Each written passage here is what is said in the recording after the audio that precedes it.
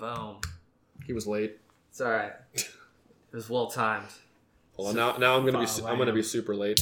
Fa-lam. Like how I pronounce the Remo heads. Fa-lams bottoms. Why is there an A there? Why wouldn't they just... Flams isn't copyrighted. Why not even an H? Fa-lams.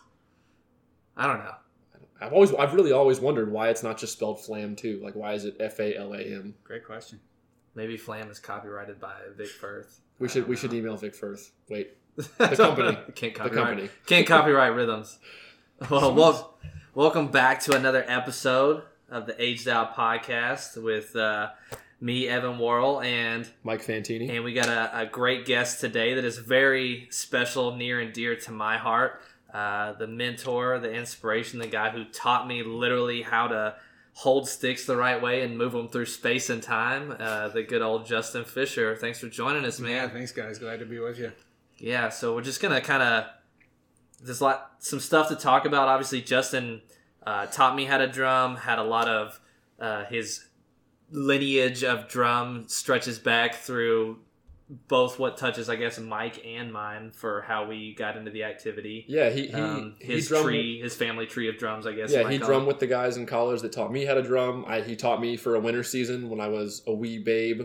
So we'll get into some of that. Yeah, it's going to be a good one. I think we'll start this one today with the DCI proposed rule changes. And we wanted to save this topic for him because he's pretty experienced when it comes... He's seen more seasons than we have. Correct. I'm getting old. Is that what that means? Just say it. No, the old Doc Holliday. I'm in my prime. It's true. Age is relative. It's right. But we'll get into some of that stuff and then just also pick his brain about teaching. And he runs a very successful high school program and talk some about that. But yeah, the high school dynamic is definitely something that I've wanted to talk to him about for a while because he has been in the game so long and had many, many, many successful groups. So just to kind of compare West Coast versus Midwest versus East Coast and how things are set up, why certain areas are better than others. But we'll get to that eventually. I think we'll start with the DCI stuff because, George Hopkins is going to be George Hopkins. And it's always interesting. I actually printed these out, so you might hear some shuffling of paper, and we'll get Justin's take on it and then just kind of roll through it. So obviously it started out with a bunch of proposals. They do it every year, which I think is important because the activity's changing. So all the time, the rules gotta change. Like they gotta adapt or die. I agree with that, but at the same time, if it ain't broke, don't fix it. There's definitely things that need to be changed in DCI, but there's some things that work well. There's a very, and I think, go ahead. Big difference in evolution versus self-serving. Correct. Yes. Very true. So, like for instance, I think a self-serving to use what you just took off of. One of the proposed rules was like George Hopkins wanted to. No, I don't want to have any more scores go to ordinals. Instead of scores, the proposed calls for corps to simply be ranked by ordinals, first, second, third. The finish will be determined by ordinals, except general effect will be the tiebreaker. So basically get rid of everybody getting scored an 18.2 and you're either first or you're last in the old Ricky Bobby. And I was just like, I read that and I was like... To me, the activity is already so subjective. It's like... I heard so many times when I was marching, like, at the end of the day, guys, if we had a great show, it doesn't matter, because it's just, at the end of the day, the scores are just like six people's opinions up in a box, which is true, but if you take the numbers away, it becomes even more subjective, and it's more just like, well, I like this about this group, so they're going to win, or, you know what I mean? It's just, and then politics can come in even more. If there's the number gives accountability, in my opinion, to the judges. I don't know. I agree. You said it. I don't really even know why it matters. Yeah. Well, and like speaking from a pure like judging perspective, a lot of times people say like, "Oh, that guy boxed himself in." If you're only working with, like, say you're judging DCI finals, you have 12 groups. If you're only working with 12 numbers and that's it, the likelihood you're going to box yourself in for scores is like way greater than say you have 1 through 20 plus all the decimal places. So you can like give this group an 18.8, but you have room to work with. Where if you give a group that goes on fourth place, it's like, where do I go? So yep. He always has pretty radical ideas. That was a Hopkins suggestion, right? Yeah, I mean, and I feel like with him, he has radical ideas that hit or they miss, and when they miss, they miss pretty bad. Another proposed idea: no scoring before July 1st. I won't oust these people, I guess, even though it's public information. Guy from Phantom, Will Pitts, yeah, whatever. I don't know what capacity he works with Phantom in, but for all contests before July 1st, no scores will be given. Corps will be adjudicated with recorded commentary and critique, but no scores will be assigned or announced. And I see that going along with the whole no on-field judges. It's like the next evolution of the no on-field judges until, what is it now, the first regional? Or let's just keep pushing the show dates back later and later.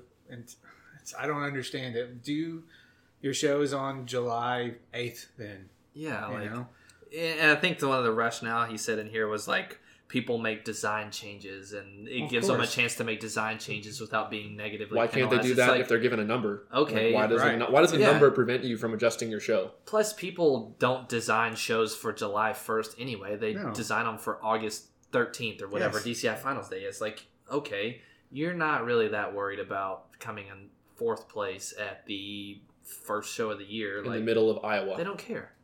So I just don't. To me, that's like a participation trophy, like rule change. Like, let's give everybody a trophy for doing well. Self-serving, and let's feel good about ourselves. Mm-hmm. Let's see here. What else we got? Brass amplification limitations. I mean, who's going to monitor that? I don't really know how you would do that. Add a brass 2 judge at large shows. Maybe. I don't know enough about the judging setup. In all honesty, would that even affect anything? What would that help? So those were kind of the proposals. Let's go here. We'll go to the ones that actually got passed. So this was straight from the DCI.org. I'll just read it off the news article or the release that they had. So one of the most significant changes approved will increase the Corp maximum membership from 150 to 154, passed with a 20-1 vote. Subsequent motion was introduced to increase the limit to 160, but was voted down. So I guess they're adding 4 more members. I don't see that as an impact, really. I don't either. Years ago, part of the justification was for buses. Let's fill up these seats and make the amount of buses and fueling that we have more viable. Now, I don't understand where that's coming from. I don't know. I think in the proposal it had something to do with just numbers from like a percussive standpoint. You have this 80 brass, 40 guard, this amount of percussion. But, I mean, every group does different, I don't know, separation from how many they put in brass to how many they put in percussion to how many conchas they have versus how many trumpets they have. So everybody's kind of doing their own thing anyway from a drill standpoint. And drill writers are like, I want this many number and this many number. Here's a question, and might be a dumb question, but obviously, division or all corps, I guess, are 150 members, right? There's a cap. 154 now. Okay, well, touche. But so previously, you could have 150 members in your corps, and you could divide that amongst the sections how you so chose. Correct. Yes. Is that how it's set up? Yes. And why would they want? Why is it a big deal to add 4? Like, what is 4 going to do? I guess somebody just found a magic number with you can have this many in the low brass, this many in the high brass, this many in the on-field percussion, this many in the sideline front ensemble percussion, this many for drum majors, guard. That's got to be another self-serving. Like, I can't find another justification. Like, what was it before it was 150? Do you remember? 135, and it was 128 before that. Years ago, there was another similar bump from 128 to 135, and even then, I can't remember what it's that like 7 rationale people. was. Yeah, that's negligible at best. Like, I could see like 135 to 150, 15 people that's a good bump. It's going to impact stuff. But that 4? is impact. And like you 4's said, if you have anything. 3 charter buses that you're renting with 12 open spaces, then like why not fill those 12 open spaces with tour fees and bodies if you're going to have the bus on the road, so you're getting the money. That makes sense to me. Let's see here. The proposal to expand the field of drum corps that advanced to DCI championship finals from 12 to 15 was voted down in a vote of 6 to 13. That's a good thing. Yeah. Yes, it is. It's 12. It's always been 12. Like we've talked about, it's already difficult for judges to accurately, I guess, rank or slot. I don't like the word slot, but I'm going to use it here because I can't think of anything else. But when you have a large number of groups, you watch one group go on second, but 10 groups later, that's like 3 hours. You're not going to have a great memory of that group in the beginning. At least for quarterfinals, it's an issue. finals, it's less groups, obviously, and you're kind of like they've had 2 previous days of rankings to choose your order. But the first day of quarterfinals, like if you increase that number, it's just going to have more likelihood of, and I think it'll affect the sub-captions more than like percussion scores and guard scores than it would more overall core. Because like I said, by the time you get to finals, you've been ranked for 2 days previously, so you're performing in theory in order of achievement at that point and show design and all that stuff. But it's why we have the discussions about you might have a phenomenal percussion section in the 8th place core. They're at a big disadvantage. They're not going to win a drum trophy. No. Even if they are the best group that summer, they're probably not going to win that drum trophy because there's 7 more groups they're going to watch, and they're going to forget how awesome, unless you are just absolutely perfect, undeniable, which we're humans, that has never happened in my opinion. Mm-hmm. It's just, I don't know. Expanding the numbers in finals, I think, would be a terrible decision.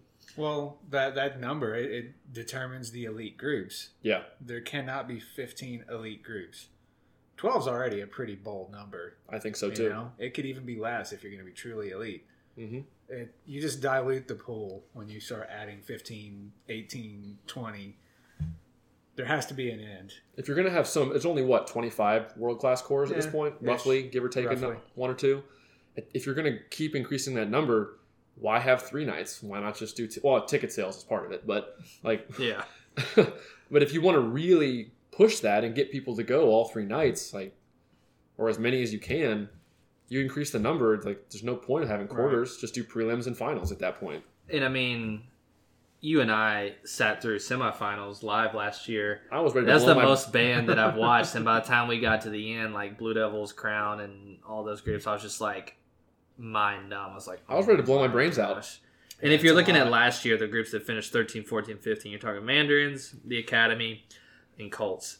And no offense to anybody that teaches at the Academy or designs there, but that hair show is not a finals quality design show in my opinion. Bugs Bunny, the Bugs Bunny, Daffy Duck. It's like, no, that should have been in finals, and it wasn't. So keep it out. Exactly.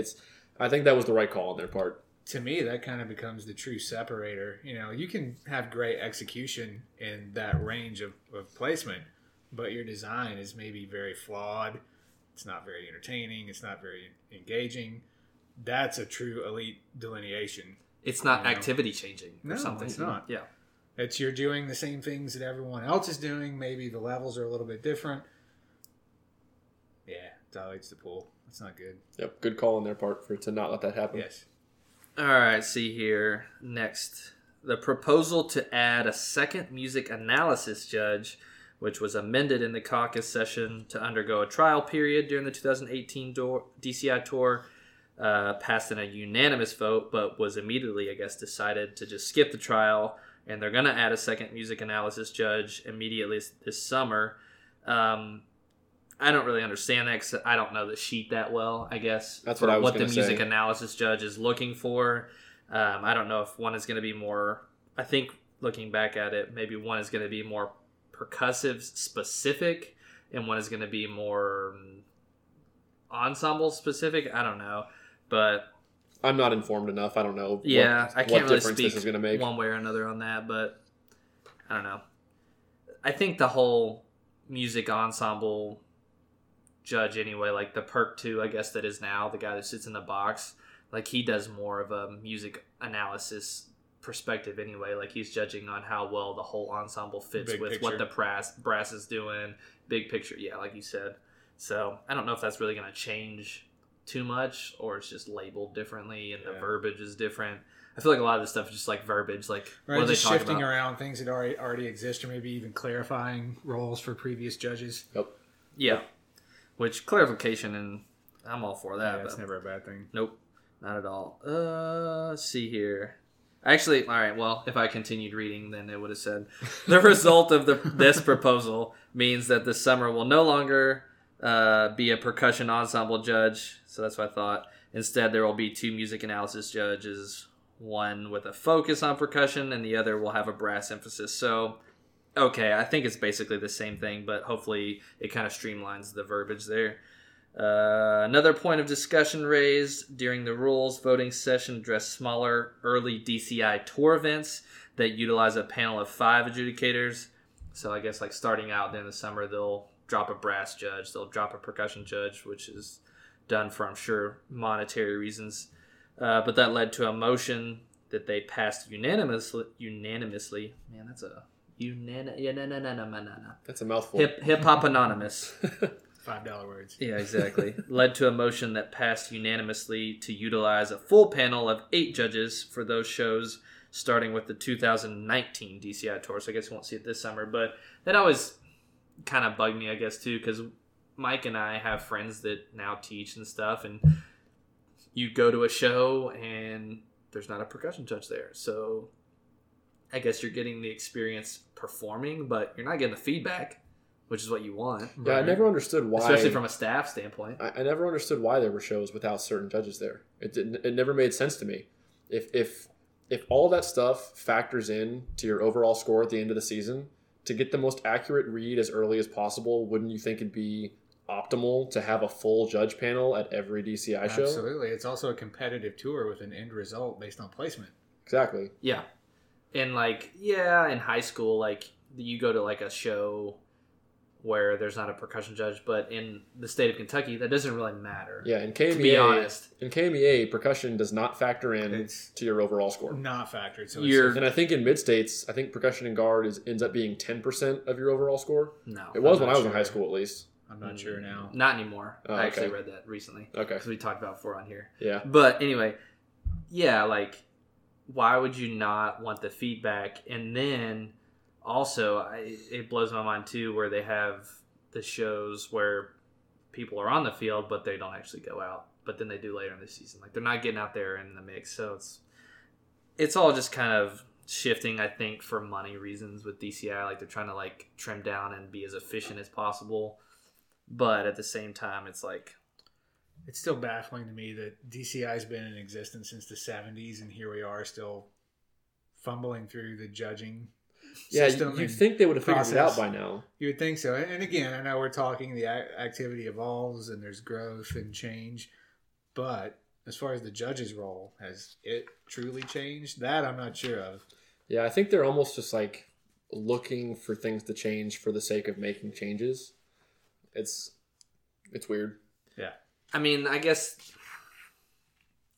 like some of this stuff does need to change, or I won't say change, but just evolve with the addition of electronics, and there has to be a way to monitor that, and there has to be a way to comb through that, and who's doing what, and how much is allowed, and that sort of thing. But like as far as evaluating the kids on the field, like are they doing it well or not? Right. But that can almost also go back to something Justin said earlier. Once you get to a point, execution's pretty similar. Like if you look at the top 6 every season, now there are sub captions where one group might be a little cleaner drill wise or whatnot, but all those top 6 really honest. All right, we'll say top 6. All those top 6 groups are pretty damn clean. They are, and they're pretty close. And what separates them really at the end of the day is show design. Mm-hmm. I don't know. Yeah, I agree. I was just saying, move on. I'm good. Yeah. That's all I got. There's not too much more to this. I mean, basically, they voted down a bunch of stuff. Like, let's see here. They voted down a bunch of the rules. Other proposals that failed to advance were ones like changing the makeup of 5 judges in a proposal to do the ordinals. Obviously, that failed. Like we talked about, one person voted yes and 24 voted no. I bet we can guess who the one who voted yes was. The person who proposed that. His last name is Hopkins. Yeah. Rhymes with Hopkins. Yeah. So, I mean, that's pretty much... They said that George Hopkins also made 2 additional proposals, altering the way that scores and placements are announced at DCI finals, and one other one that they said that they would review at a later time. Like, I don't know. How could you change the announcement? I don't know why that matters at all. Just say the scores in order. That's a self-serving...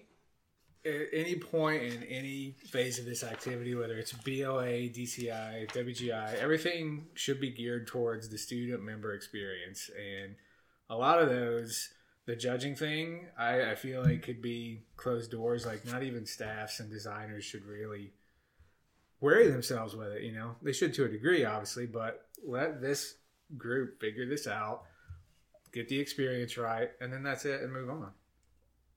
That was one of the big things too we talked about, just like with people who teach, like if you're in a design staff, like just design the best show and teach your kids the best way. Because at the end of the day, it's the opinions of 8 people up in a box. It's not like playing a basketball game. There's not a definite winner and loser. It's easy to see who wins in a basketball game. They put the ball in the hoop more than the other team did. Or in a baseball game, same thing. Football. It's too subjective, like at the end of the day. Maybe that's why after 30, 40 years, they're still figuring out this judging thing, because it is just subjective. Yeah. And I get it. Like, some of these people are just trying to play the game and give their group the best opportunity, but it's like at some point you just got to feel like you're focused on the wrong thing. And that's honestly, the smaller cores that don't finish in the top 12 or the lower half of the top 12, if you want those members to stick around and not like march a year at the 11th place core that summer and then, all right, well, I got all this experience and knowledge, I'm going to go try and win a medal somewhere, or I'm going to go to a top 6 place. The way you get them to stick around is designing an awesome show, having a great staff, focusing on giving them a good experience. Yes. If you do that, for example, the kid that was the center at Crossman this summer, Josh and Jared were telling us, he was in Rhythm X the season before. He could have gone somewhere else, but he had so much fun with them there. Carter. He came back. Yes. Yeah, I think his name's Carter. I don't really know. But he decided to come back. I think that was his second year there this year? It was his second year. So he did his first year, loved it. He did Rhythm X that winter afterwards, so he probably could have gone to a higher group at that point. Yeah. But he decided, love the staff, friends of mine are coming back too, I'm going to go do this and try to make us better. If you don't focus on that, you're never going to advance the place your core finishes in, because you're just going to have kids come, get the experience, go somewhere else. I'm amazed how many people forget that, even at the design level. I've been doing this a long time, and some of the shows that I was a part of that won medals, like one of the indoor shows that you were a part of with me teaching. Kate's Creek. That medal, I feel very honored and positive about the whole thing and glad to have done it. But, the last show that I worked with that group as, a part of the staff, I feel better about that show, and it was 8th place. Yeah. That one means way more to me than... Was that the Guardians one? Yeah. That was the best design show Tate's Creek's ever I almost said the exact same thing. I was like, that is hands down the best one they've ever done. It comes back to experience. That was I bet a lot of those kids came back next year too, didn't they? For that, yeah. Wasn't Electrify the next one? Yeah. And look, they bumped to World that year, and look what happened. They made finals because they had retention. They got kids to come back. It was a good experience. That was a great season. It was fun. Yep. But it didn't win a medal. It was not even close. But it was a great experience. Yeah. And so the group as a whole got more kids to come back, and they built on that, and they made world finals the next season. I think a lot of it's funny too. Like, you look at the cores or the names associated with the cores that are making these proposals, and it's like people that are on the cusp, but it's not the Blue Devils, it's not the Blue Coats, it's not Crown. It's like Cavaliers, Blue Coats, Phantom, Cadets. Like, it's a lot of kind of that, like, middle of the pack. Like, they're trying to, like, just make this surge. So, like, I get it, but at the same time, it's like you didn't get to, like, the 4 to 8 range by rule proposals or rule changes. You got it by increasing your staff and getting better members, hiring the Mike Jacksons, like keeping the Mike McIntoshes and stuff. That's how you got where you were. It's not by some dumb rule change. Well, it's funny you say that, because I can't remember what core it was, and even if I didn't remember, I probably wouldn't say it because I don't want to call anybody out in this regard, because I don't even know if it was proposed in the end. But I heard something through the grapevine that was along the lines of they wanted to put a cap on the electronics budget. Not the levels with which you could mic your stuff, but like you couldn't spend more than X dollars on electronics for your group. And it's a slippery slope. That's a slippery slope. And the only purpose of that, I see it as a leveling the playing field type thing. It's almost like, yeah, you've been successful as an organization. You have more money than us, so you can do this better. And I kind of see a side of it. If you're going to go that direction, I know the electronics thing is the new thing. But what about props? Well, not even there yet. There's groups that are playing on ragtag old brass instruments. There's groups playing on ragtag old percussion instruments. You have a Canstel, Dynasty, DEG, whatever, Company X sponsorship. You have new horns. We don't. You have an advantage. No, you don't. Work with what you have. Yeah. Yep. Play better. Play better, Design march better, better. design better. Yeah. That's it. Yeah. Crown didn't always have a get new horns Yamaha deal. They weren't always at the top. They worked their way to the top. You work with what you have. You, you design thing for with what everyone. you have. If it's bare bones, you roll with bare bones. You add to it. You design for it. But I You guess I work could see. around it. I guess I could see the argument for having like an electronics budget cap along the lines of the NBA salary cap, though, because that kind of tries to keep one NBA team from being more popular and having more money. So I kind of see where. But are there NBA super teams right now? I would say so. Yeah, there are. So it doesn't Yeah. matter. There's a cap, but It's it still doesn't gonna work. You're going to have guys that want to win rings, and they're going to say, "All right, well, I'll just take less money." But It's a yeah. I can see both sides of it for sure. I can see both sides of that argument. I could see the pitfalls of it. I could see the end of the day, just hey man, just play better. But that comes back to regardless of money spent, if there's a cap, I'm going to play because I want to have fun. It's because there's good things going on. They want to be a part of it, which is People are still going to go to the Blue Devils because Yes. they're the Blue Devils. because they're going to win, because they're doing great shows, great Yeah. concepts, great design, great instruction. That's if I it. march at the Blue Devils for 2 years, there's a good chance I'm probably going to get close to winning, Yeah. especially right now. So that's just the way it.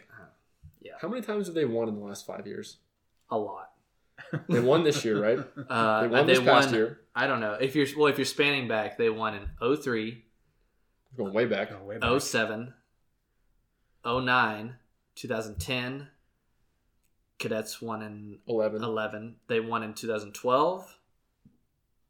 They won, I don't know, 14, 15. They've won most of them. Probably 50% of the last 15 years, BD has won a gold medal. Yeah, so I mean, whatever.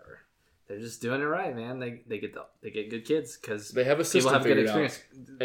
And So. to speak to that, when I marched Blue Stars in 2010, our sound guy had marched. I can't remember his name for the life of me right now, but Terrible. he well, whatever. It was like 8 years ago now, or 7.5 years ago.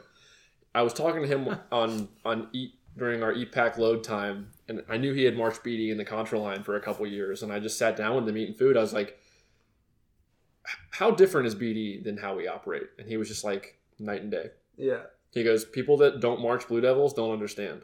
He said they have a system figured out. They have it mastered down to a T. And they said it's just a well-oiled machine, man. That they do well because, now granted at this point, they've done so well. So it's like the UK basketball or Duke basketball effect. They've been good, so now the best people want to go there to have a good chance of winning a title or whatever. But before, he goes, they got there by just figuring it out.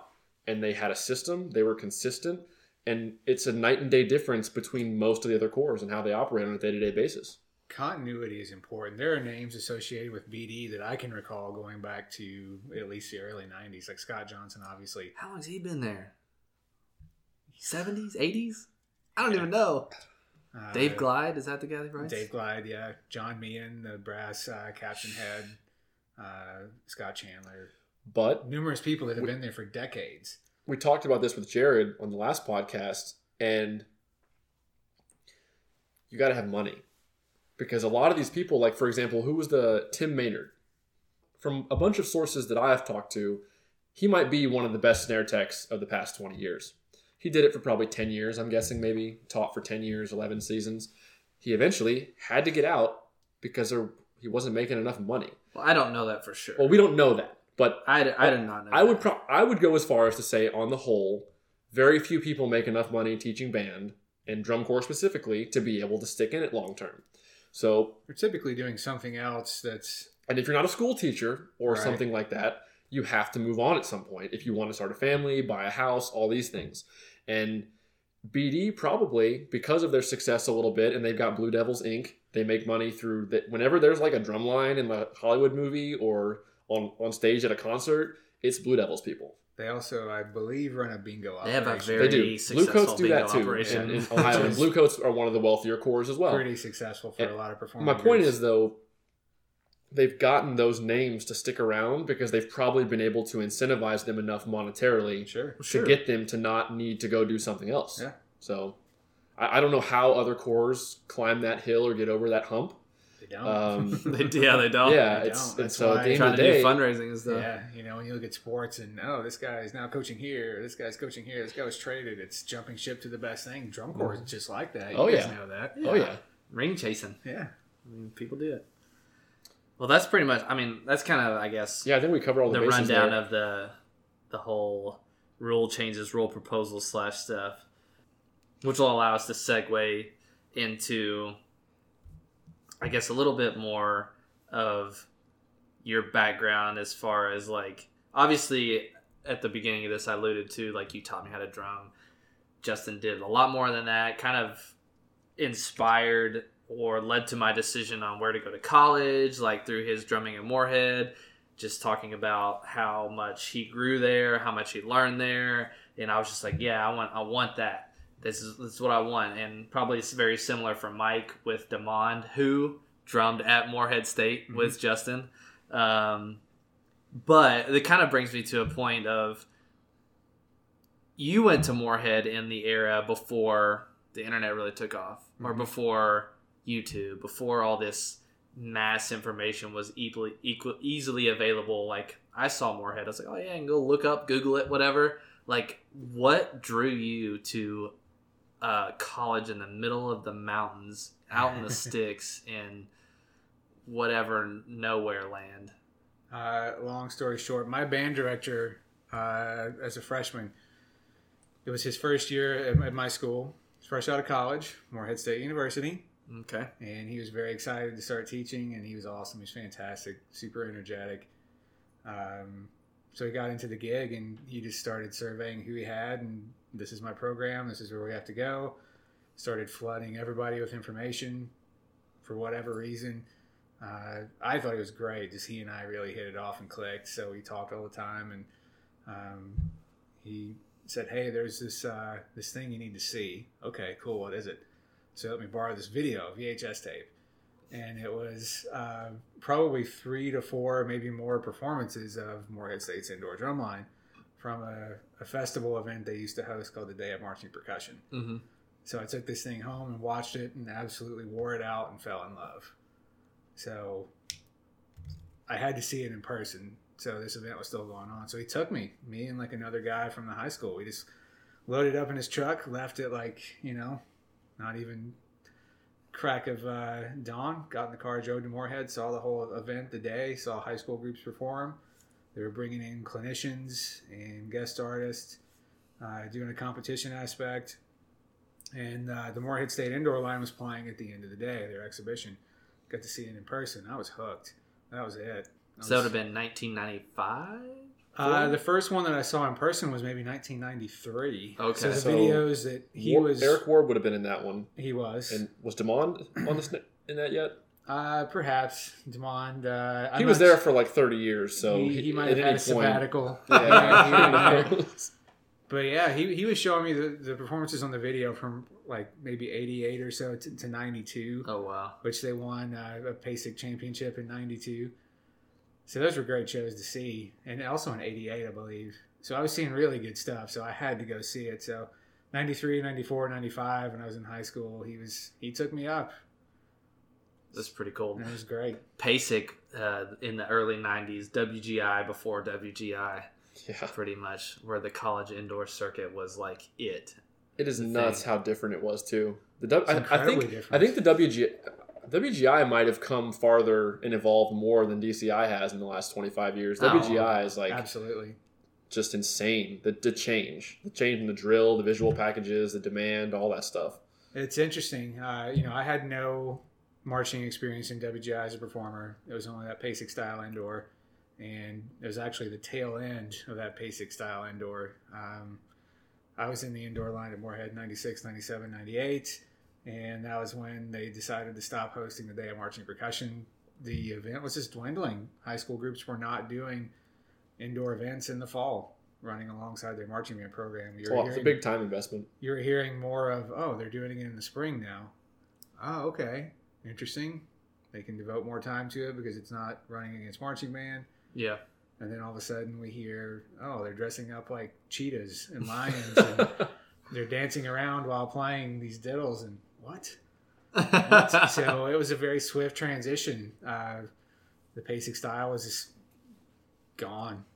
And all of a sudden, folks that were in the group with me at Moorhead in 98, a good buddy for the 99 season, hey, I'm going to go be in Music City Mystique.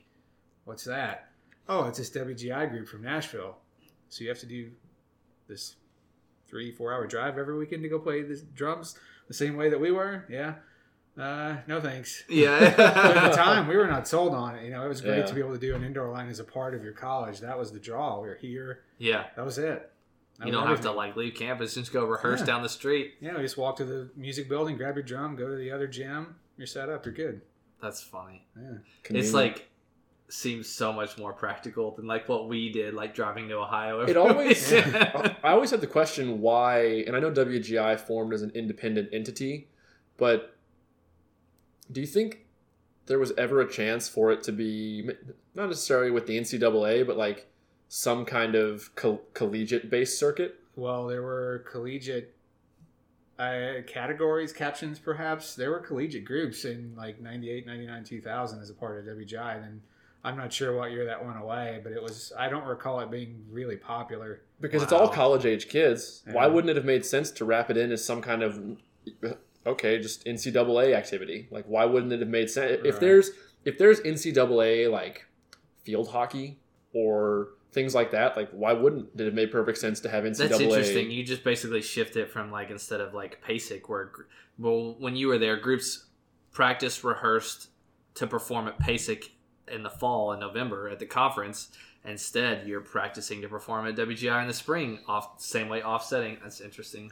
Well, you talk about why it couldn't be wrapped up with the university. I'm sure it's a lot to do with funding, and look at the budget of any, even down to the scholastic groups. They have pretty high, crazy budgets. Music departments at universities, they're not getting extra. That's true, for things but like this, but at most universities, the only two sports that actually make money is men's basketball and football. Almost every other sport, from what I understand, is a loser in the financial department, and they're funded by the basketball and football programs. And I don't know. It'd be interesting to look at a financial sheet of how expensive is it to run a collegiate field hockey team or a collegiate what's a random men's sport that's not big. Track and cross country, especially in the South. Yeah. Especially in the South, it'd be interesting to see the comparative budgets of the two, what that would be, whether it could have potentially become an NCAA sanctioned competitive thing, or did you guys have to pay dues to do PASIC or anything, or no. just No. So that's a big difference. Obviously, in WGI, you pay dues to do an independent group. It was not a class, marching band you sign up for as a class, and so you're getting credit for it. This was just you're here. You're a part of the indoor line. Yeah. That was an audition for it and stuff. That was it, yeah. And you guys won in 96? 95. 95, okay. Yeah, so it's interesting. They won in 95, the year before I got there, and that was the group that was truly the one that, sealed the deal for me. And I did my few years there, and then they went again in 03 and won, and that was once the PASIC indoor was kind of a shell of its former self. I think there were Moorhead State and maybe one other group. So UNT or something. Wasn't even UNT. It might have been because that year it was in Louisville. PASIC was. Okay. Wow. Times have changed. Yeah. So I think EKU might have been the other group. So yeah, that was it. Just the two. And, nobody really goes anymore except for to do snare ensemble. Yeah, right. That or something. Right. UNT still does a snare ensemble or something like that. But probably on tradition alone. We tried to do a PASIC show one year. Were you there? Yes, I was there. That was after 2010 summer. It would have been that PASIC. Didn't last very long, that thought.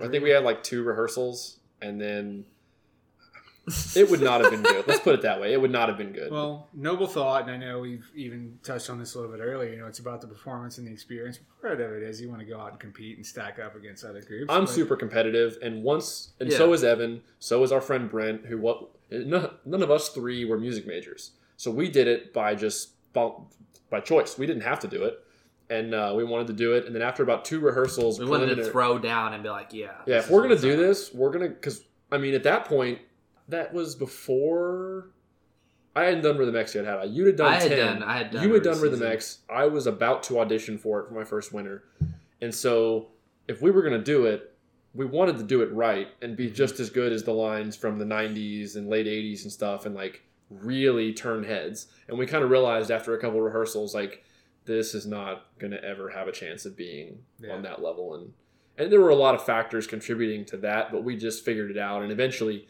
thankfully, that the whole percussion studio, we kind of had a meeting and they just decided we're just not going to do this year. To be honest, too, if we had done it the right way, it would have been great. It could for the percussion program. Oh yeah, because like you were saying, like you saw these VHS tapes. Like if we'd have gone and thrown down, people would have been like, I might go to school in Kentucky. This? Well, that was it. Yeah, that was the attraction. And the groups were huge then, you know. Like I think the year before I got there, the percussion studio might have had like 30, 40 people in it, which for Warhead State's a pretty fair amount. Mm-hmm. Yeah, for a small college. In the middle of Kentucky, middle of nowhere. It's a huge studio. And I can recall seeing faces from those videos, just like kids that get on YouTube now. Yeah. They're like, "Oh, there's a center snare from so-and-so. He's awesome. I want to drum just like him." You know, there's an electricity that you grab onto. That was it for me in those VHS tapes. So you're absolutely right. I wanted to go and be friends with these people, and I did. And it was great, and I learned from them, and I drummed alongside them. So that's one of those things that was just a great point in time that was able to happen. Yep, that's pretty sweet. So you're talking about these faces, and that kind of helped me lead into this next. Obviously, a lot of those people had a huge impact on your life. We already mentioned before, Eric Ward was there, who marched cadets and just great drummer. That's an understatement. Phenomenal drummer. Mm-hmm. And what was his nickname? Yoda? Well, that's what I've called him. Oh, okay. I thought that was like an official thing. No, I don't think it was his nickname, but that's basically what I've called him. Like, because Eric Ward, to like me, from like the description of Justin and Chris, who also taught me in high school and was at Moorhead with Justin, is like the epitome of just like fundamentals and chops and just play anything, just amazing, phenomenal drummer. But he's like Yoda to me. And then like we compared Jeff Queen to like Darth Vader, because Jeff Queen's like super famous and obviously a very talented and phenomenal drummer, but he has all this fame. But on the flip side, like Yoda's just like this like humble dude who's just like flying under the radar, just like whatever, I'll drum you anybody under the table. So that was what me and Brent called him. That's funny. But that's funny because that's pretty accurate. Eric was, at least drumming, he was pretty zen-like, pretty calm, pretty mellow, very direct. Knew exactly what to say, when to say it, how to say it. No more, no less. Yeah. These diddles are great, you say. Use Yoda, man. So obviously, these people had such a huge impact on, like, probably your teaching now. Just, like, who else was there? Like, Brian Izard and... So many good people. So many good Greg Strauss. Greg Strauss, who's kind of a fixture in the Lexington area. He's just... Old Bridgman, dude. Yeah, otherworldly. He's ridiculously talented. Brian Izard was from the... He was a Cavalier, wasn't he? No, he... Am I thinking of somebody else? You're thinking of Brian Perez, maybe. Maybe. What? Go Brian on, Izard, he's from the Louisville area, and I want to say he did Star of Indiana, the Brass Theater. It was 94, so it was the year after their second They said screw DCI? Yeah. And so it was a lot of the same staff people were teaching there, so he got a lot of similar instruction. Great player. Like, it's hard to be articulate on tenors, and at the time, this guy could play 3-inch taps that felt like he was just tapping on your forehead. So good. Oh, so good. That's awesome. Yeah. And then like Todd there too, right? Todd Wright was an adjunct instructor. Okay. He was one of my first instructors. He taught me in private lessons. And he marched quads for Spirit of Atlanta. Back in the day. Yeah. I learned so much from Todd in that first year. Probably more from him than any other person. Just a lot of sage worldly advice, like, just, hey, suck it up, practice more. Get good, kid. Seriously, like I would play one of my jury pieces, and he'd say, "Yeah, it's pretty good. Just need to practice more." Fair enough. And that was it. You know, another one of those no more, no less. Cool. And then obviously the head of the percussion studio at the time, Frank Otis, was there, just driving you guys, instilling the ultimate work ethic, I guess. Sticking his foot up your all's butt. Yeah, the ultimate hype man. Yeah. You know? So he would give it up when it was Yes, when it was there? In his own way. In his own way? But obviously anyone that knows Frank Otis knows how passionate, especially about the marching percussion stuff, that he was at that time. You know, a motivator like no other. He could get you going. Get the best out of you. And if you couldn't get going yourself, I mean, he was going to get you going. It wasn't an option. That's the one thing I can definitely say about him. He could get the best out of you. He could get the best out of groups. Sometimes it was through great information. Sometimes it was just through, I'm going to get the best from you. We're going to do this until you get it right. It's going to be great. We're going to be good, or you're going to die. We're going to rehearse for hours, and I'm going to exhaust every means possible to get the best from you. Didn't you say one time that you guys had like a flood? He like picked a guy up on like a canoe or something. There's various stories like that. I know one of the years I was there, we had a big snowstorm. You know, he got into his car and drove out into the country and picked up these 4 or 5 guys that lived together and brought them in for a rehearsal. You know, it's one of those like 7, 8, 9 inch snow. It's just enough to be cumbersome. No one's driving around. But it was, well, you're all on campus, so we're going to rehearse. Yeah. Except for these 4 or 5 guys in the house. He went and picked them up, brought them back. That's awesome. We rehearsed. No excuses. None. Oh my gosh, that's awesome. All right, so I want to talk about your drum corps experience, because you marched with, what corps was it? They're called the Volunteers. And that was Div 3 when Div 3 was still a thing, right? Yes. I want to talk about what that experience was like. I'm just curious. It was good. To sum it up just very briefly, it was good. I didn't intend to do it. That was the summer of '97 for me. And I was going to do nothing. My high school band director, the same guy that showed me all this Morehead State stuff, who was also he was a drum corps guy. He had marched Bluecoats for 4 years. I believe he was a contra player. So he was just all on top of the end things. Like, he knew about indoor drum line, sure. Drum corps. He was on staff there, and he called me up in May. Hey, what are you doing? Nothing. Do you want to come be in this little drum corps? Well, what is it? Tell me more about it. It's a brand new drum corps from Knoxville, Tennessee. Not a lot of folks. We need some people here. Can you do this? Well, I think so. How much does it cost? Don't worry about it. Can you be here? Can you do it? Okay. Sure. Packed a bag. Got in my car. Drove to Knoxville. It's fun. There's some talented dudes. Not a lot of them. You know, Div 3 was small. I can't remember what the cap was. Maybe like 60 people in Div 3. That was the core member cap limit? Yeah, the cap was 60. Huh. Yeah, so basically Division 2 and 3 eventually got rolled together to become open class. Yep. Mm-hmm. So I think 60 might have been the cap for Division 3. It's either 60 or 80. Can't recall. So not a lot of people. It was a small group. Showed up. It was fun. Some of the guys were talented. They were really fun to hang out with. Yeah. I can't really pay for this. I don't know how much it costs. And that was a cool thing. He did me a favor, and it was a prorated fee. I took care of what I could, and I got to do it. Yeah, that's cool. I ended up being the section leader in center snare, which was just icing on the cake. It was great.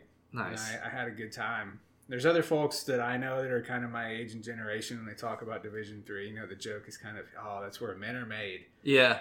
Because there are talented folks. There really are. The difference is maybe they're a little green. Yeah. Don't have that much experience yet. So you get your butt kicked. Like, it was, all right, we're drumming for like 16 hours today. I would argue that even nowadays, open class corps probably get their butt kicked more than the world class corps do. I remember actually... Just because they have to get them to sure. perform because of the lack of experience. They have to go through the fire pretty much before they can... We had done a podcast previously with Andrew Kane. I remember he talked about that. Like, he marched cadets too. Yeah. Talking about like versus cadets, the world class group, and where you're trying to fit the same amount of like information and like work ethic into like a weekend / smaller amount of time, and you're just like getting worked. Yeah, he said absolutely worked. He said cadets too was harder than marching cadets. Yeah. I'm sure. Yeah, I had a great experience. I can recall vividly during our move-ins, my hips just hurting from repping like these slow, like 120, 130 BPM like crab step things for just hours. Those old on shell end. Carriers. Yeah, oh just gosh. like, oh, this hurts so bad. I probably logged like 200 reps on this in like 3 or 4 hours. Your Fitbit would have gone crazy if they'd existed then. Like, stop! You've done too much. I would have loved to have tracked my steps throughout either one of my summers and just see how many miles I would have covered if I was just like walking. Or I would have loved to have done that. Here's the thing, though, coming from my Moorhead experience, because I was a sophomore and I did this Div 3 drum corps thing. We were used to being pushed pretty hard, and so I didn't really think anything of this. It was kind of familiar. It was good. You gotta stop crying. Step your game up. So I handled it pretty well, and I think it was a good motivator for the dudes around me. Like, all right, hey dudes, let's go. Let's do this thing. Nice. This is fun. We're drumming together. The weather's great. Let's get better. Yeah. I think that was the only thing I tried to pride myself on when I ended up being thrust into the center snare position in 2010 at Crown. Like, I was never, the weather sucked, and I can remember instances where it was really bad, and I was never, I guess, the most talented drummer. Like, I could play some stuff, thanks to Justin. Like, I was well versed in rudiments and stuff, but I probably never had the most chops, but I was just like, I just do the thing. Like, all right, here we go. And everybody else is like, all right, here we go. Well, honestly, in my opinion, the role of like your center quad player or your center snare drummer or your second bass drummer, the center snare has some responsibilities from an ensemble on-field standpoint of tempo and timing and all these things. But if I'm being honest, their role is probably better as a motivator. Mm-hmm. And like, for example, lead by example. You lead by example. And when the staff is kicking the crap out of you, you need someone that's been through it multiple times that can be that one who's like, all right, guys, let's come on. Like, this sucks, but we're going to get through this and we're going to do it. You know what I mean? What I don't like is when you end up having a section leader that tries to act as another staff member. I think that can end up being detrimental because you're getting beat down so much and so hard every day. You need that. Open it. Yeah, do it. There we go. Now we're having fun. You need that person that can like pat you on the back, like they're I don't want to say the rock of the group, but that like steadfast person that can be that, like, oh crap, if he can do it, all right, I can do it. Every group needs a rock. It shouldn't be miserable for everyone, and everyone's going to have their days, but there does have to be people, and maybe it's always a section leader, maybe it's not, someone that's driving and pushing and pulling ahead. Absolutely. Yep. So after the volunteers, you ended up making Bluecoats as well, right? But I remember this is like a year, I think you've told me before, that Bluecoats had like a massive turnover. Yeah, so back to the 97 thing. I did my summer, had a great experience. Staff was great. Other guys I marched with were great. I came back for the 98 season. I thought this is going to be really cool. And it was kind of cool. As in, that percussion staff bailed. This is with the volunteers, that Div 3 Corps. I was still going to be in the line, and the staff was gone. So at a certain point at a camp, the director says, hey, will you kind of run this thing until we find a new percussion staff? I was 20 years old. You wanted to march. You didn't want to teach that point. Right. I was still in the group. Like, okay, I can kind of hold this together, I think. They never got another percussion staff. So I ended up being the percussion caption head. At 20 years old. Yeah. Oh my gosh. No place, no business doing this. Completely should have not happened. But it did. So for a couple of camps, I was kind of working things from within the line, like just running a snare sectional and like, okay, didn't really know what I was doing. Jumped out in front of the line. Ended up teaching the whole summer. It was really cool. Learned a lot. I could probably talk for, 48 hours on that summer alone. Just learned so much. What to do, what not to do. Saw Bluecoats on tour a lot that summer in 98. They were jamming. Just really good. Bill Bachman. I was going to say, was that Bill when Bill was there? Bill Bachman was there, so the quad line was slamming in 98. I think Matt Savage might have been the caption head there at the time. Snares drummed well, bass drums drummed well. Like, it was just a really solid group, and they were fun. Like, I saw it a lot and just really dug it. So knowing that I had some time left to march, that's where I was going to go. So fast forward to 99, I go to the first camp, and I took some of those guys with me from volunteers. I took a couple up there with me. We get to the first camp for the 99 season. There's 0 vets. That percussion staff is gone. Oh, staff change. I'm in another one of those situations. Again. Like, dang it, I just And I was thinking, like, oh, am I going to get to be the captain head for Bluecoats now? That'd be cool. But that did not happen. So just jumped right in. At the first camp, it was Eric Hubble. I know that name. I've heard the name too. He's up in the Columbus area now, I think. He was in the Columbus area. And also an old Moorhead guy. He was there in the early 90s. Like, he was a center snare and he marched cadets. Great guy, great snare drummer. He was just in the area. They got him to fill in. John Merritt was also filling in. John. He's pretty I've met him before. Storied and well known. Center snare in 93, 92? Three. Ward was the center in 94. I think John Merritt might have been 92 and 93. I could be wrong.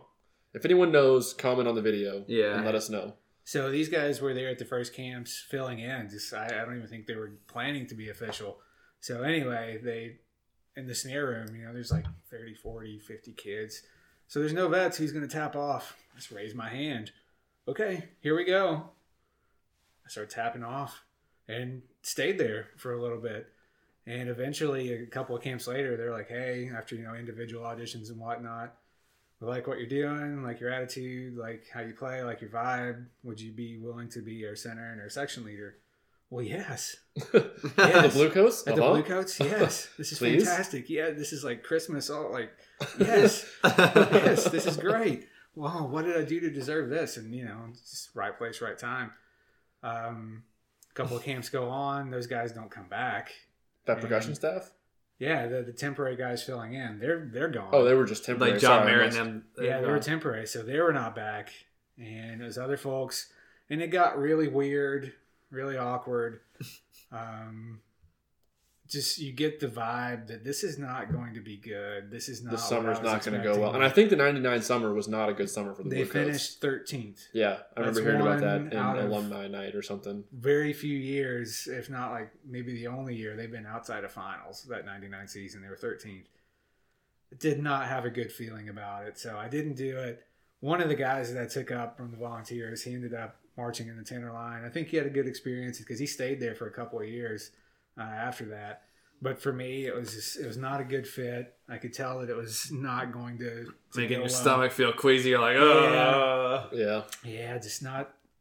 This is not going to work. And I heard later on from some of the guys that marched that summer that they had a good experience because obviously you bond together and you make the thing happen. But it was one of those they got their butts. It was a hardship handed to them on a daily basis. Dang. Yeah. Wow. You could have changed that, Justin. I could have. You could have been tapping off there. You could have had him in 12th. You could have gotten him in 12th. Yeah. So after that, I was done. That was your age out summer, or you? My age out summer. Yeah. Gotcha. Well, so obviously we talked about your experience at Moorhead, how you got into Moorhead, experience with drum corps. I guess to fast forward a little bit, graduated.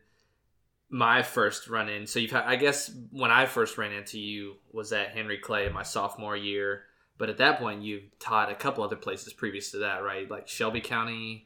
Yeah, and that was only for helping out. Yeah, just kind of getting my foot in the door in Kentucky. Todd Wright was there for a while, so he had me come over and that was in like the early 2000s. Yeah, right? 2001 with like Seth, who we know, Whitaker. Yeah, Seth Whitaker and Jared Andrews. We're both in that line. Relocated back to who want Seth Whitaker, the center snare for Cadets in 06.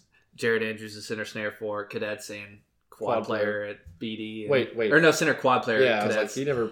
Now teaches at BD. So that was a fun little group, and I was just there for camp, but that was my first teaching experience in Kentucky, and I was like, if this is like this everywhere, these kids can play. Like, this is going to be great. Yeah. I'm in the right spot. Todd had some good groups, man, when he was in that time period. He had some really good... Those early 2000s Shelby kind of kids could. Funny story about Jared Andrews real quick. Todd, I remember I taught with Todd after I graduated high school and was in college and whatnot. And I asked him about Jared, and I said, did you ever think that he would end up where he was? And he goes, he was a kid that the first time I saw him hold sticks, I 100% thought, like, this kid needs to do nothing with this. He is made to do this. That's awesome. And it was funny. He almost didn't do it because apparently he was playing football at the same time. He looks like a football player. Yeah, well, I don't think he was always that big, but he's pretty big now, muscle-wise. But when he was younger, Todd told me a story, and I think it went something like he was debating between band and the drum line and like playing football. But I think he was doing both for a little bit, like practicing on the football team as a freshman and also like drumming and stuff with them. And Todd said, like, yeah, like I said, he knew this kid needed to play drums, like some kind of percussion or drumming. This kid needed to do it. And I think he ended up getting like hurt playing football, like somewhat injured. Whether I don't know if it was an arm or a leg, some injury. He got hurt, and so that kind of made the decision for him. Like he got hurt, and he was like, "Well, I can't play football anymore this season, so I guess I'll just do band." I think he was in the front ensemble that year because he couldn't march because of the injury or something, and so that was how he ended up having the decision made for him to do band over pursuing football fully. It's marching percussion's gain, that's for sure. Yeah, for sure. Oh yeah. So obviously you taught there. And then I guess you got hooked up with Chris, who you went to Moorhead with, Chris Logue, who now lives in Texas and can't hang out with any of us. Or he moved to Texas? Or return a phone call if you're listening. Yeah, he's in Texas now. Okay. Random. But, so had Chris already been at Henry Clay, or did you guys just like get the gig together? Got the gig together. He actually got the call because of Todd Wright. The band director at Henry Clay was brand new, had worked with Todd Wright, called Todd Wright. Hey, I need a percussion staff. Todd called Chris. Chris and I were roommates. That's how it started. So that was 2003? Two. Okay. Yeah, it's all history from there. It's all history from there. It really is. So you guys got into Henry Clay. Obviously, I guess the fall of 2004, my sophomore year, was when I was introduced to the old Henry Clay. I transferred, met Justin and Chris. They're probably like, who is this kid trying to come in here and play traditional grip? We don't do that. And actually Nick Dietrichson was taught that camp too. Yeah. With you guys. I taught with Nick for a couple seasons of high school when I was in college. He's really cool. Nick Dietrichson and I think he's wearing a straw hat at those days. He still wears a straw hat when he teaches. He still does. He definitely was. Marched Boston Crusaders, I think. Yeah. Yep. Started taking lessons with Justin, and that's when my whole world changed as far as a rudimental / percussionist. But I guess that brings me to this. So from there to like now, obviously that's a long span of time, but just teaching over the years and seeing kids and developing kids and bringing them from the process of being green to mediocre to proficient to distinguished at a certain skill trait. Like how much has your teaching philosophy, and this is like a really packed in question, I guess, changed over the years, or what sort of shifts have you kind of seen in yourself as approach to kids and letting them grow in a certain area versus all the areas, or making sure they're well-rounded versus specific in an area? When I first started, obviously when you're young and, out of college and out of drum corps and indoor and all that stuff, you kind of want to change the world just because you're excited to get into it. I initially had the mindset, from the total percussion standpoint, everyone should be able to do everything just because that's the way I was taught. I came to realize 4 or 5 years in that everyone can't do everything. They can't. They're not talented enough. They're not going to work hard enough. This is not their love. This is not their passion. They don't like it, yeah. They just don't like it sometimes, and that's fine. But it took a little bit of time to realize that. Once I made that shift, things got a lot easier. Mm-hmm. Once I realized that, little Johnny is a good snare drummer. Let him play snare drum. Play snare drum. He's going to play snare drum. It got a lot more fun for little Johnny and for me. He's having a great time, and then you start to find other students that find their roles, and it just starts to work. And it's no longer little Johnny's miserable playing bells. Little Johnny's having a blast marching snare drum around the field because he worked towards it, earned it, and he gets to do what he wants now. So the biggest shift for me was, I'm going to get kids in a spot where they're having fun, where they're successful, and that's going to work, and it did. Obviously, I'm always keeping an eye on, I've got very few kids that go on and do music. Most everyone else graduates and they go on and they do their thing, whatever that's going to be. Doctor, lawyer, engineer, ditch digger, car washer, fruit picker, you name it. They're going to go do their thing. So the music kids that I'm going to go do music, they do get shifted around. They do get more of that total experience. I make sure that happens. Yeah. But in general, it's who's going to be the most successful and have the most fun where. Okay, that's where you go.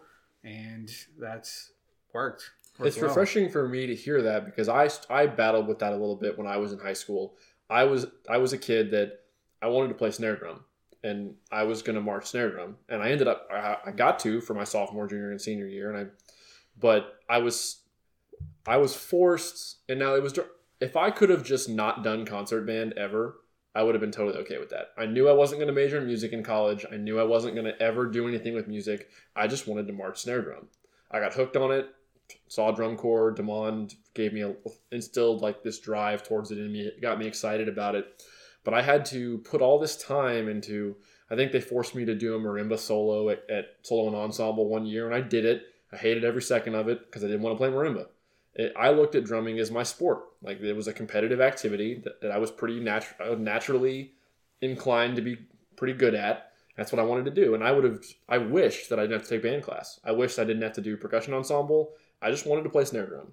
So it's refreshing to hear you say that when you have a kid that wants to play snare drum or wants to play tenors or wants to play marimba or whatever, and they already know, like, I'm not going to study percussion after high school. Like, I just want to do this. I'm sitting here having the thought that I wish I could have taught you in high school, because all those things are valid and they can all make you a better snare drummer. I wouldn't have forced you into it, but you can learn so many other things from the other aspects and areas of percussion. What I will follow up with is there were benefits to getting the experiences and being in percussion ensembles from just ensemble timing, understanding, and playing in an ensemble. Yeah. There were benefits of it. And I get it. But as a 17-year-old kid, that's not what I wanted to do. I wanted to play snare drum. Well, I think there's a big difference in, like, forcing a kid to do a marimba solo versus requiring a kid to be in concert band and symphonic band, and a part of your piece is to play the marimbas. Because or the bells. in percussion ensemble, and that's a different thing. You can give that drummer kid, all right, you're going to play this concert bass drum part, or you're going to play this concert snare drum part because you're naturally good at that. That's what you want to do. That's fine. And I got to do that some. Todd tried real hard. There was one time I had a xylophone part in some piece for some concert we were doing, and I was. Obviously, when you're a good drummer, like, your hands do what you tell them to. Yes. Like, so I could play xylophone parts, I could play marimba parts, and he's like, "You sure you don't want to major in percussion?" I was like, "No, leave me alone. It's not what I want to do." And I think Justin can probably elaborate on this too. But, like, I feel like in my mind as a student, and, like, now after I've graduated from high school and college, as an educator, and I teach private lessons and that sort of thing. As an educator, like, your job or my job is to feel like I give kids the information to do with what they want to do. So if a kid wants to be an all-around musician, I'm going to give them the information. If they want to approach that and soak it in and apply that all around, yeah, that's fine. But I'm going to give them the information for instance, when I was in high school, we had percussion ensemble. We took the theory and we learned about all the theory, and we had to pass all our scales and major, minor, harmonic minors, all that sort of stuff. And we had to learn about all those aspects. Now, for me personally, I knew I wasn't going to major in music, similar to you weren't. But if I was, that information was given to me to where I could build upon it. For sure. Yes. I didn't choose to use it, which is me. I wanted to kind of focus myself similarly. I wanted to drum, so that was my focus. But I think that's more of along the lines of, like, what Justin's saying is, there are kids that you can see have a path that are more linear and streamlined. Like, I want to do this. I want to play quads. I want to play marimba. I want to play timpani. Mm-hmm. Like, yeah, you teach everybody everything, but obviously you just have to recognize this kid doesn't want to do everything to, like, the nth degree. He wants to do this one thing, and that makes sense. Yeah. So I would definitely say I don't cater to kids and their interests, but I steer them more towards their interests than in other directions. You know, I have kids that will just out and out say, I hate playing with a wind group. And I don't belittle them. I don't, well, you should. It's okay. I get it. I understand. It can be I never like doing it either. It really can be not that interesting for a percussionist. It can also be super interesting depending on the pieces you're playing and the person putting it together. I don't force it. And when that happens, okay. So you love playing marimba? well, let's find some cool marimba literature and get you to dig into it. Let's get you some lessons. Let's, we do a solo and ensemble event, which is fantastic. We don't require the kids to do it. We urge them to do it. And we don't tell them you're going to play snare drum for the solo and ensemble thing. I'm very much, what do you want to do? Okay. Let's work on that. Snare. Let's work on that. Awesome. It's their choice because, in our percussion class, they might be playing suspended cymbal for a month. And then the next piece, they might be playing lead marimba for a month. The percussion family is pretty vast. It just depends on the kid. So that way, there's no wasted time. They're working on something that they're really into that could also be, steps above this ensemble material. And they're digging into something in the percussion world that they're into. Yeah. And, it's coming back to our drum corps discussion and tiers and placement and whatever. It's experience. I'm really boiling a lot down to the experience these days. Like for the students, the members, like, is it fun? Is it memorable?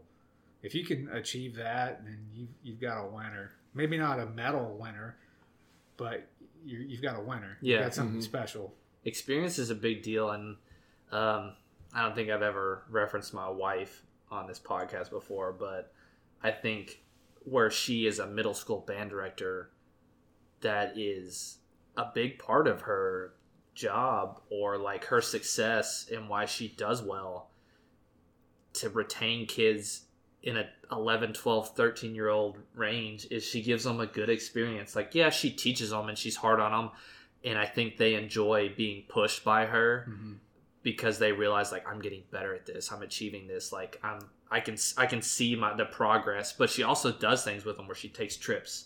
She takes fun adventures. She takes them to St. Louis, Atlanta, because it's an experience. And if kids going on a field trip to St. Louis or Atlanta is an incentive for them to stick around at that age where they don't really know, then, like, that's experience. Like, yeah, like, I had a good experience doing band because we had fun with my kids and my friends. You're connecting music to positive things, which is really what it's all about.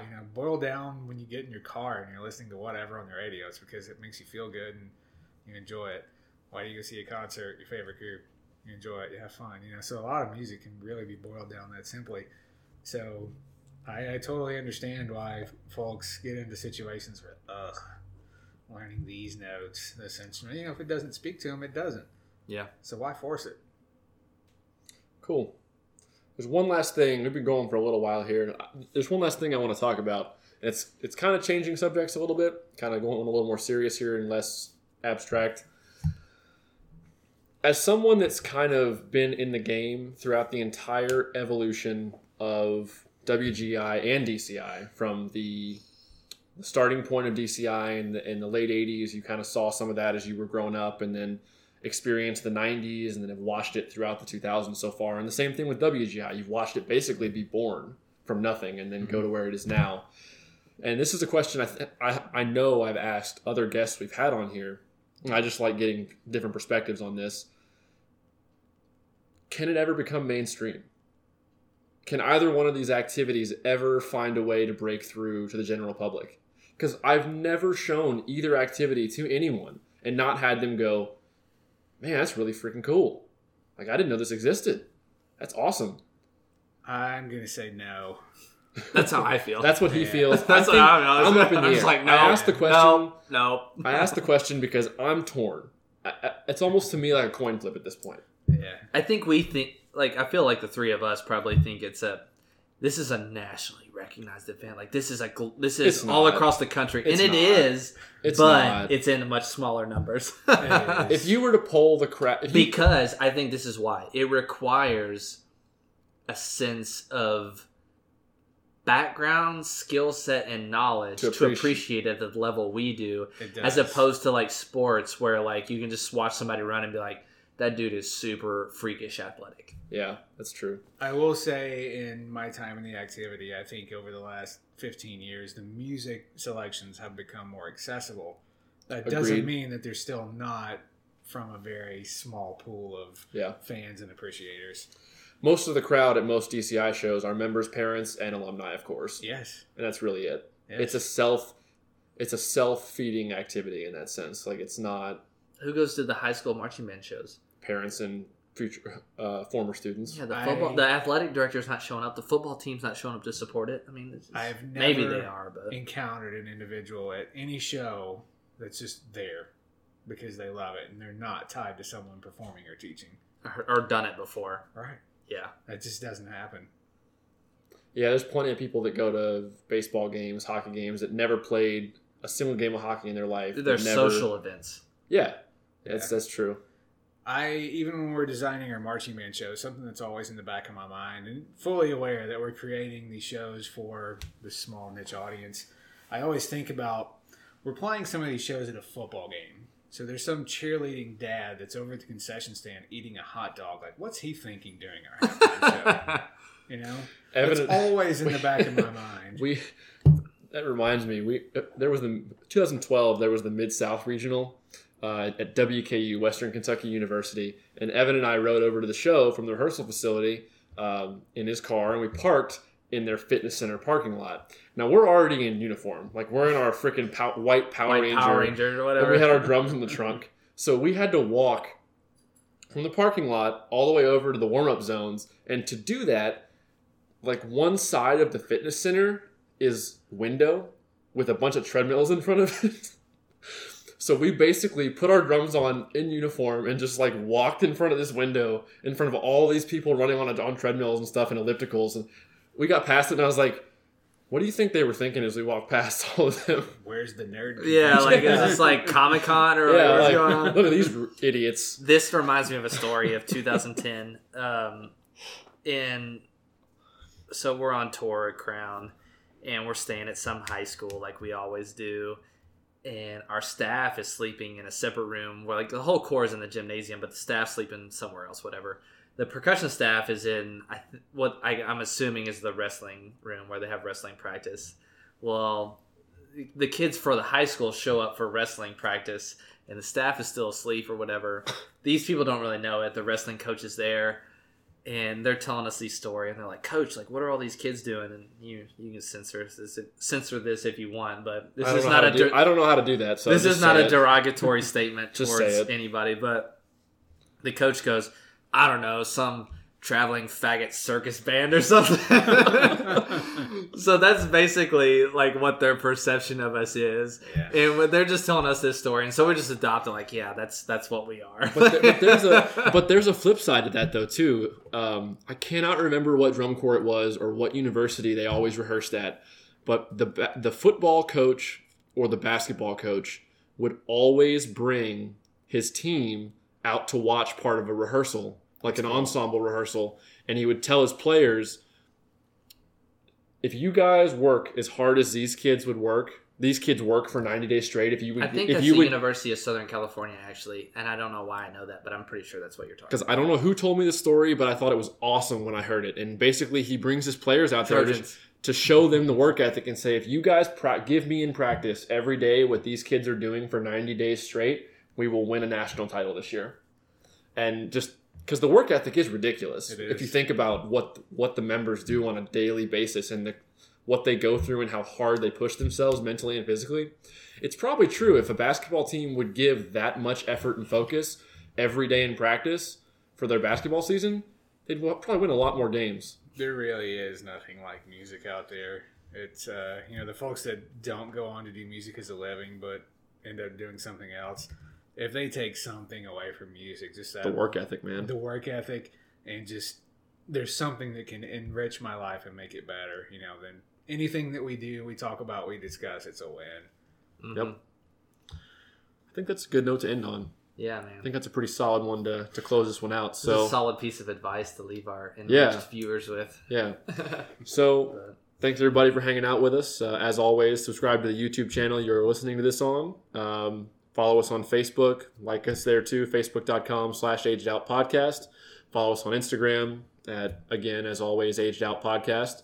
Did I miss anything? I think that covers it. Facebook, Instagram, subscribe. Yeah, send us messages if you have questions. Yeah, if you have questions, hit us up. Make a comment. We have the email address, agedoutpodcast@gmail.com. Submit a question there. We'll address it the next time we record.